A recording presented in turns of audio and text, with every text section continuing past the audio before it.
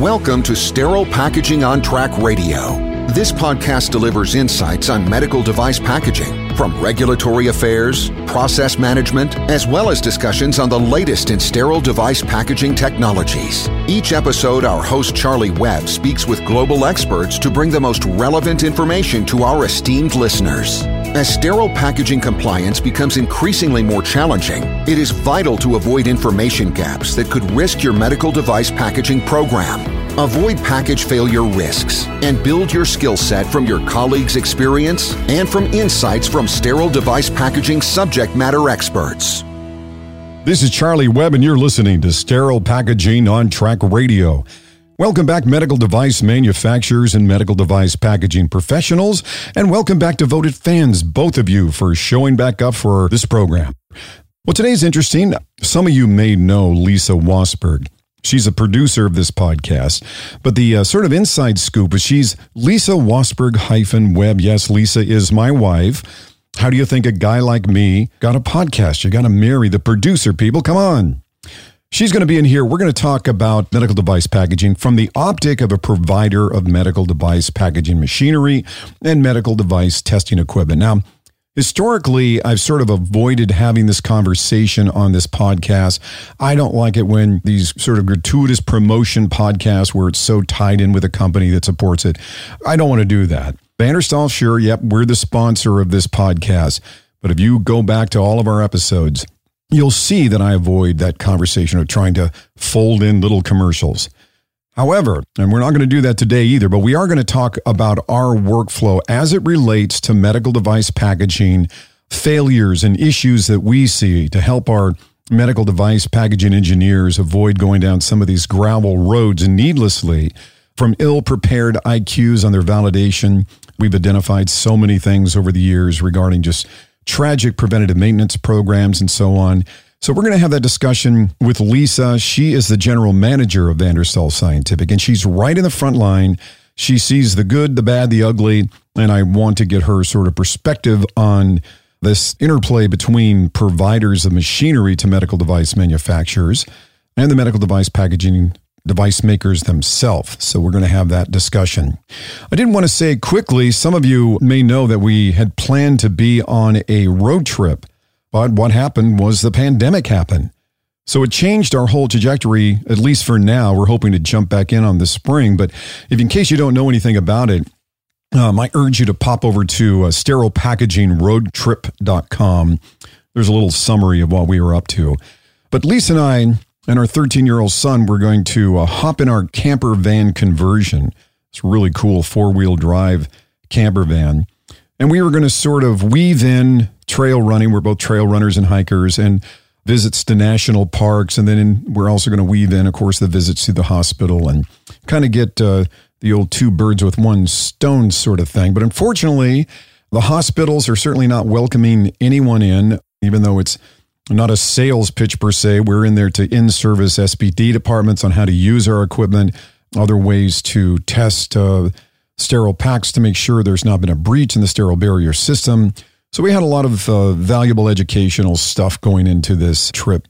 But as you can imagine, we can't have people just dropping in the door at hospitals right now. Not a good time. We totally get that.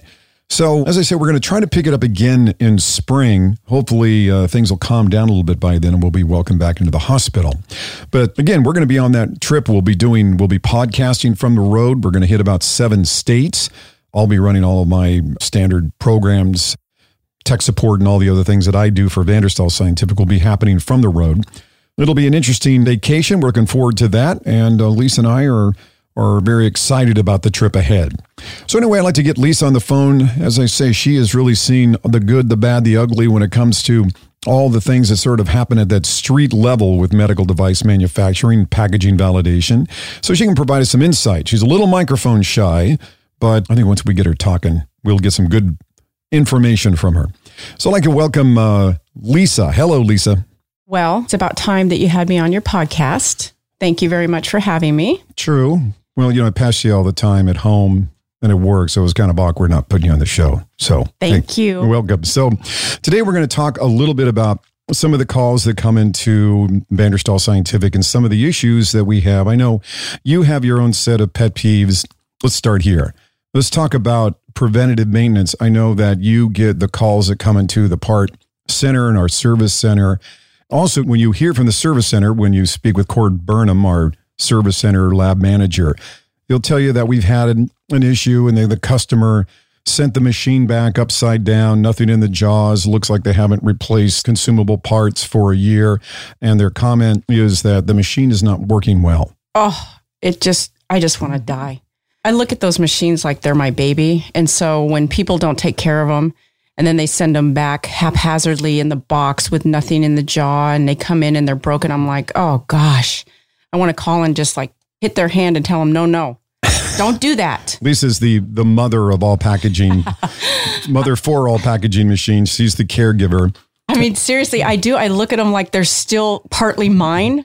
And so I worry about them more probably than our customers do. But yeah, so that is a big pet peeve. So we try to educate people because a lot of times they don't understand. I mean, they don't understand that it's a 70-pound mostly metal machine that's very heavy. And if it gets dropped and it's not secure in that box, I mean, even though they are packaging engineers, I think maybe it's the shipping department that is packaging the equipment to go back. So they don't understand how sensitive the equipment is. So yeah, that's a bummer. But you know what? We usually always can fix it unless it's really, really bad. But it's too bad that they don't take the time to read the service return authorization form that tells them how to pack it properly. When you spend the time going through validation, it's funny. I'll speak to a quality engineer. They just commissioned in some of our equipment. So they're looking at things. I mean, I had a customer who's asked me what the metallurgy makeup was of the base plate as they were developing their validation on the IQ side. So you can go through this granular investigation to make sure that your validation is going to go good. And then when you turn it over to less interested parties down the road, the quality plan sort of falls apart. And all due respect, these are tiered positions. And so if you were working in the warehouse and your job is to ship things every day, you may have no idea what 11607, they have no clue what this is. They have no idea what the process of medical device packaging validation is. And so in fairness to them, they don't understand. They ship other things all day long. So they put that in a box.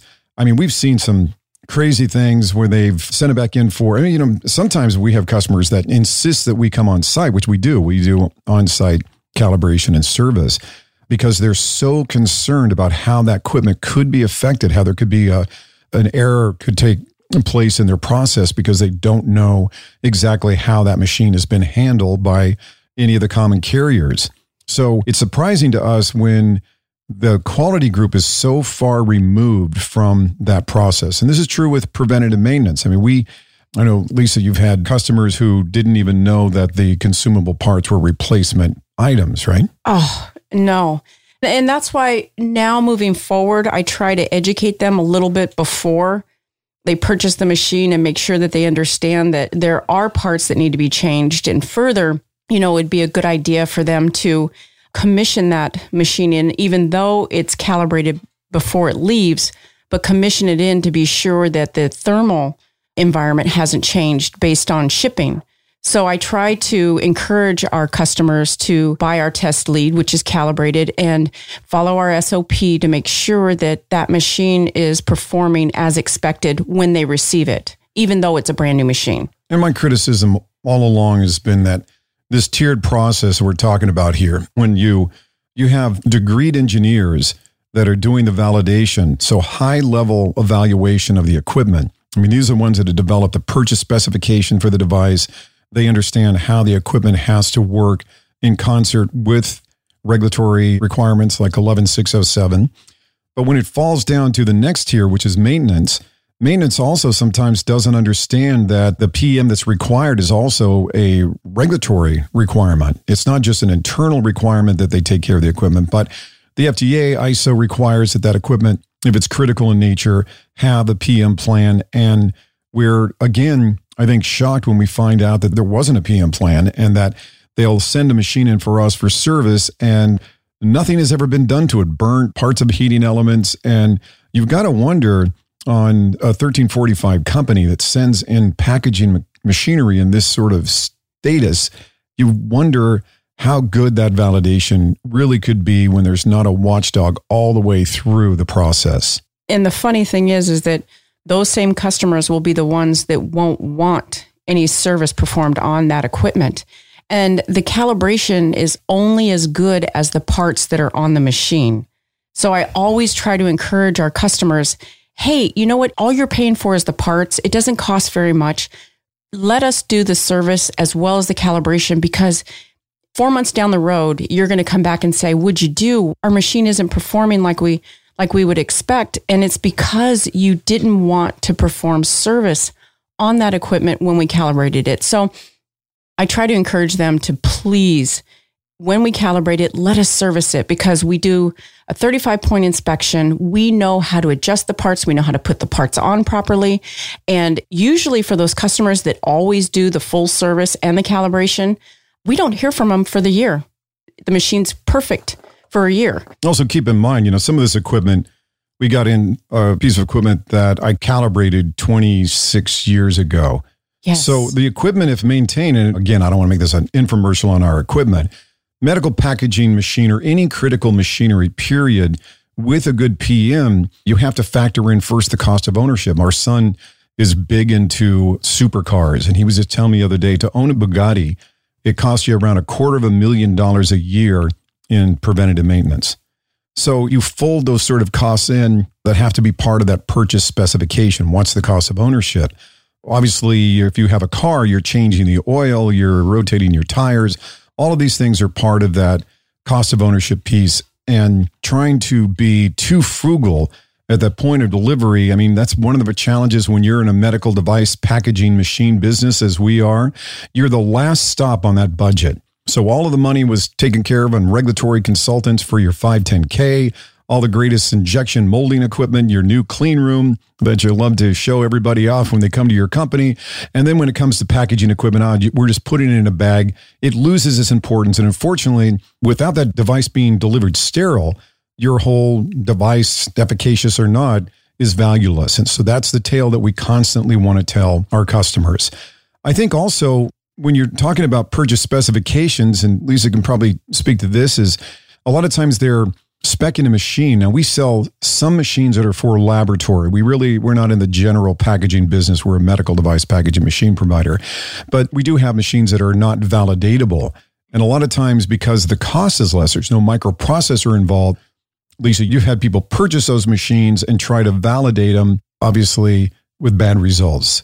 Yes, very, very bad results. They're like, oh, how can I adjust this or make sure that the temperature is where it's supposed to be? And I'm like, you can't. You've got the wrong equipment for what you're trying to do. So I try to head that off at the pass and make sure that they understand that what they're buying is not for a medical device. I mean, even for testing. So we sell testing equipment, and I've told this story before in this podcast. We had a customer that learned about the ASTM F88, the M15 iteration of that.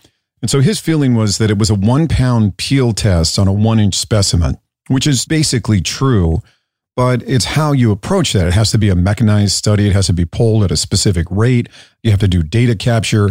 A lot of things have to come in. It's not just pull something apart and see what sort of strength you get. It's far more complicated. Most of us know that, right? Well, unfortunately, this guy figured he'd go to Dick's Sporting Goods, get a alligator clip, hook it up to a 1 pound weight. And if the weight hit the floor, then he didn't pass the seal. So this is the same thing we sell packaging machine testing and trying to make people understand that this is material science. This is sterile packaging here. We're not packing in potato chips. In fact, packing potato chips would take more requirements to make sure that the product arrives fresh. So I think it's important that purchase specifications are understood against the regulatory requirement, as well as the workflow and other factors. And so that's one of the challenges that we see is people either underbuying or buying the equipment and really not understanding the importance or the value of taking care of that equipment, right? Right.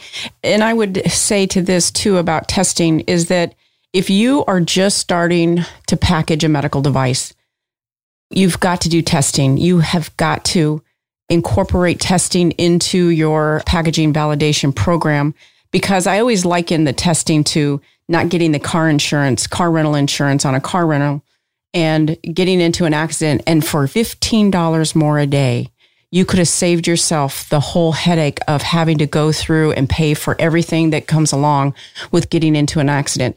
Similarly, it's the same with testing medical packages, because you can bracket where you're going to do your testing. You can do it at the beginning of the day. You can do it at the end of the day. You can do it at the beginning of the lot, end of the lot. So you know exactly when your process started to creep.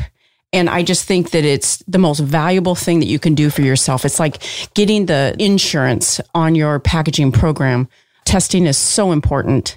Yeah, I mean, we've seen so many people have come to us where we've been sort of the 483 rescue team.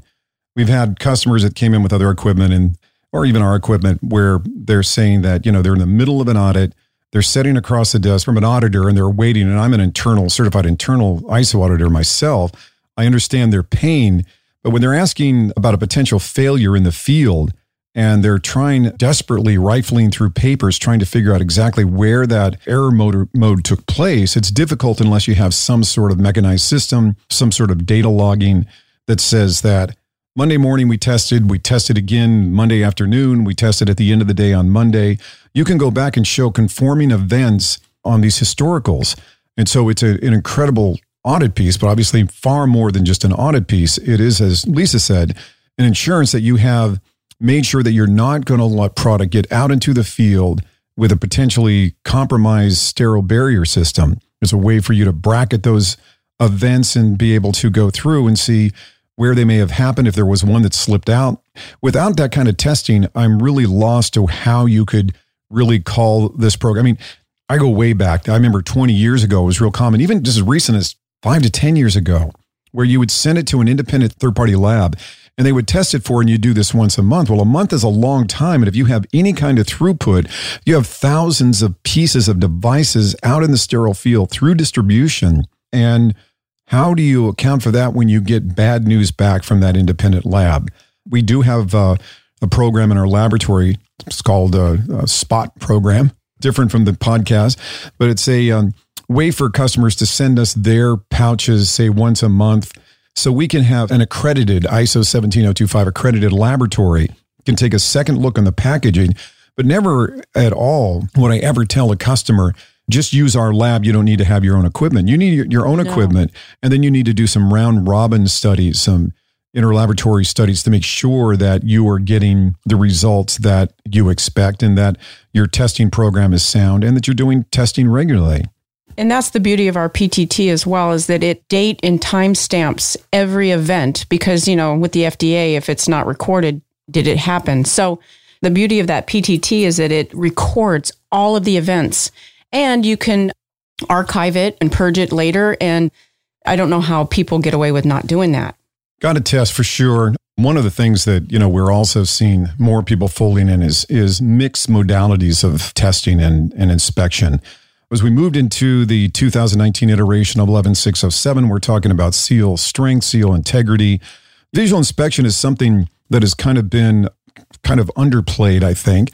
We offer a visual inspection. In fact, one of the devices that we have, the View system, is something that I developed in our laboratory that provides side lighting so you can get some sort of sense of process creep. It gives you sort of a hint that you may be running into trouble. So whatever mode of testing you choose, whether it's peel testing, visual inspection, dye penetration, burst testing, all of them have their merits.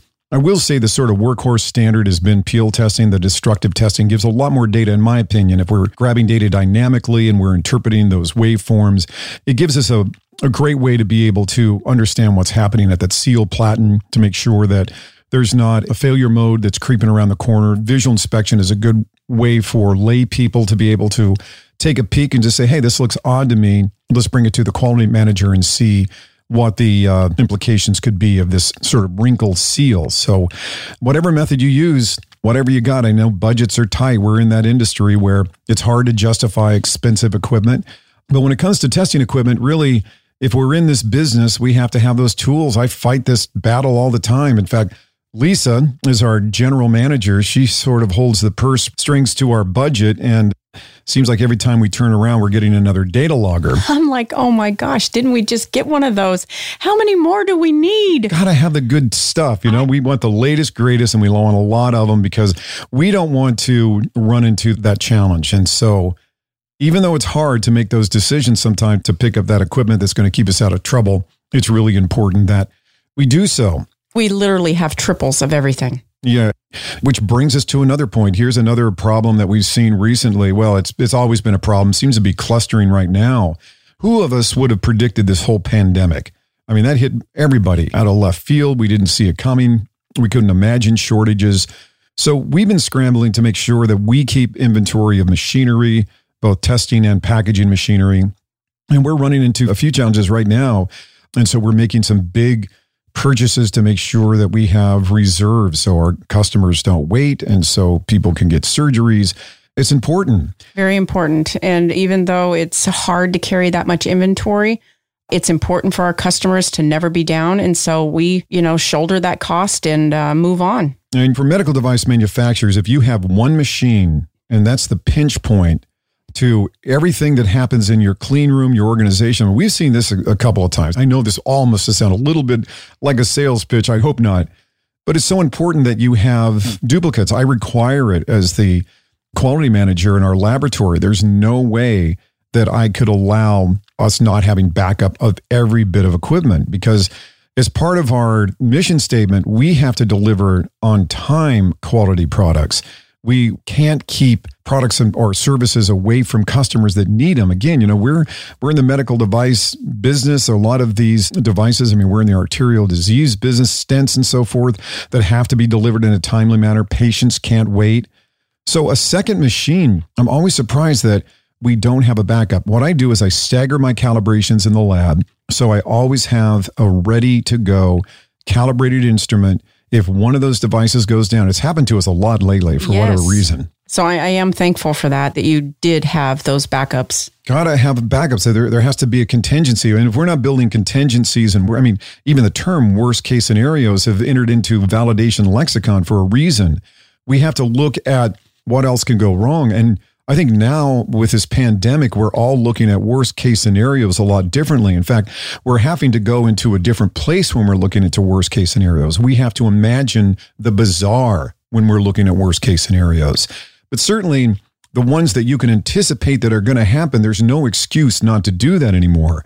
So having a duplicate of the machinery that you sell, that you use, not just ours. If you have that pinch point device, if it's an injection molding device and there's only one, it's difficult to go up to management and ask for funding for that second machine. But when the big door in the back of your building no longer rolls up and the brown truck doesn't come and get your devices, then you have a problem. Right. So we see that a lot. Yeah. I know Lisa's a salesperson. There's no question about it. She talks me into everything. And vice versa. Yeah. She's trying to get through to a lot of our customers that have that single machine and the machine that wasn't cared for. There seems to be some universal law here that the people who take the least good care of their equipment are the ones that are least likely to have a backup machine. Would you agree with that? I totally agree with that. And the one thing that I am very, very proud of is that we turn equipment around so quickly in our laboratory and never, ever, not one time would we ever charge for getting something done faster. We do the very best we can because I understand that is the last point before our customers can ship something out the door to make money. I know how important it is. So it's not uncommon for us to turn a machine around in a single day. We receive it in the morning, we ship it out in the afternoon. We do that often for a lot of customers. But at the same time, you still are talking about, even if you're shipping it next day, that's still 3 days down with nothing going out the door because that's your only piece of equipment for packaging your device. So I encourage our customers to please get a second machine, at least so that you can continue with production and your production is not stopped because you can't ship anything out the door. Yeah, and another thing we get asked for a lot of times is for loaners. And the problem with a loaner is that if we sent you another machine, if we had this, theoretical used machine bouncing around our laboratory, how are you going to validate it? That's always a surprising question to me. I'm like, well, wait a minute, it would take you a month to validate this serial number. How could that be helpful to you? Yeah, I mean, I think some of our customers, packaging engineers, have a different belief. And I've been into several sort of sometimes friendly, sometimes not so friendly discussions about why I don't believe it's a good idea. But obviously, you know, it's the customer's decision. But I would never bring in my lab, I could not bring in a used piece of equipment that's been bouncing around, because you have to qualify that equipment uniquely. It's part of your IQ. So if you're saying that you're going to say, well, the machine is the same, therefore I can use all of the validation work that I did before. I mean, depending on your class device and maybe a few other mulligans, I would say maybe that makes sense. But overall, that is not a road that I would want to go down. Even though these machines are effectively, I'm an identical twin. But if you knew me well and you knew my twin well, you would say we're not identical at all, but we look the same. So even machines that are identical in terms of manufacturing are going to have maybe some slight variance in the metallurgy that may hold heat differently. The microprocessor from a different iteration, or a slight floating decimal software issue, whatever that might be. It's very difficult for us to just say wholeheartedly that equipment is the same as the equipment that I have sent out for service and that I can use this equipment because it is equivalent. And equivalency is a funny thing. And when you're talking about a validation process, I would not use that equivalency statement when I'm trying to get another machine there. The best thing to do is to validate another machine, whether ours or someone else's, and then spend a little bit of time having that on standby so you can pull it out when you need to. We have a lot of our customers that rotate calibration dates as we do. So there's one goes out, the other one goes into service. In fact, Lisa and I do this with our cars. If I have my truck, she has the family car, and we'll put miles on the car for a couple of weeks, and then we'll put miles on the truck for a couple of weeks. And our belief is they'll both last longer. There's probably some truth to that. I agree. But yeah, so a second machine is really helpful. Plus, you can increase your workflow if you need it, and you've already got the equipment validated and it's ready to go. So all around, it's just a good idea. Yep, good point. So as your device, and particularly from startup companies, I mean, we see this all the time where they start with very low production. They finally get through all of their clinical trials or their initial pre-market stuff, and it's ready to go. It catches, and then now they're in a panic. They need another machine validated. So this is a great time. I mean, my son has chickens, and they have a policy over at Farm Supply where you have to buy more than one. They won't even let you buy a chicken. You have to have pairs. I wish we had that policy here, because I know, right? You should have them in pairs there.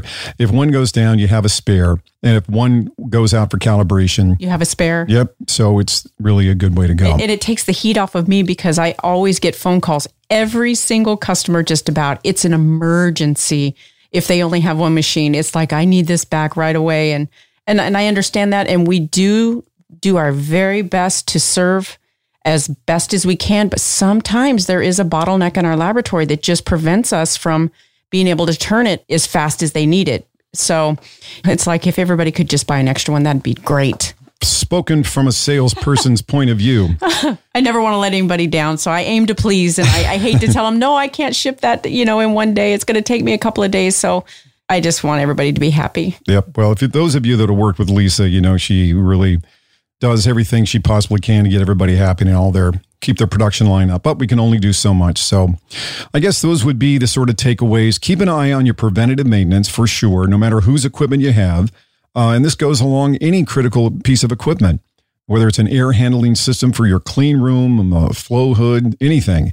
There should be a good, solid, it's required as part of validation is to have a working system and not just have a PM plan. You also have to prove that it's been executed. The reason a lot of our customers send us their machines every year is they want us to do an accredited calibration lab, who's also the provider of the machinery, that has taken a peek at that and making sure that all of the pieces are working as expected in their original condition. And there's a record of that. And we provide, as I'm sure many other companies do, provide a record of all of the service that was done, waveforms for the calibration. So there has to be ideally a third party involved for your calibration. You try to avoid any sort of incestuous data by having your own calibration program. Those can be tricky at times. So I would, recommend that you keep an eye on your PM. Consider having duplicate equipment that's equivalent, that's on standby, ready to jump up. And then any last sort of bit of recommendation, Lisa, or observations from customers? Our customers do the very best they can. And because metrology is not what they do, it's hard for them to understand. But I think for the most part, they're all doing such a good job. And we're always here to help. And that's it. Yep. So, if you have any questions for our stuff, you can always track Lisa down at Vanderstahl. It was great spending some time with my wife in the studio here. Woohoo. Who was also the producer of this podcast. Never get her on the other side of the microphone here. So I'm kind of shy. A little shy. If you knew Lisa, you would know that's not at all true, but we'll just say that's true for now. Yeah, it's true for when it comes to this sort of stuff. But in person, he always tells me when I go to the grocery store, listen, we don't have a lot of time. Do not make friends. We don't have time. And I'll go in there and I'll be crying and hugging somebody. And strangers. There you go. Yeah. We were at the restaurant the other day, and on her walk to the bathroom, she met 2 people. How do you do that? I love people. She does. I love it. Got to keep a close eye on this woman. Oh, well, thank you so much for having me. It was a pleasure.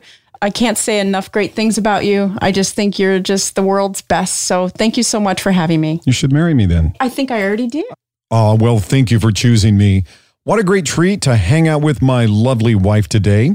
Hey, thanks medical device manufacturers and medical device packaging professionals for joining us here for another episode of Sterile Packaging on Track, Spot Radio.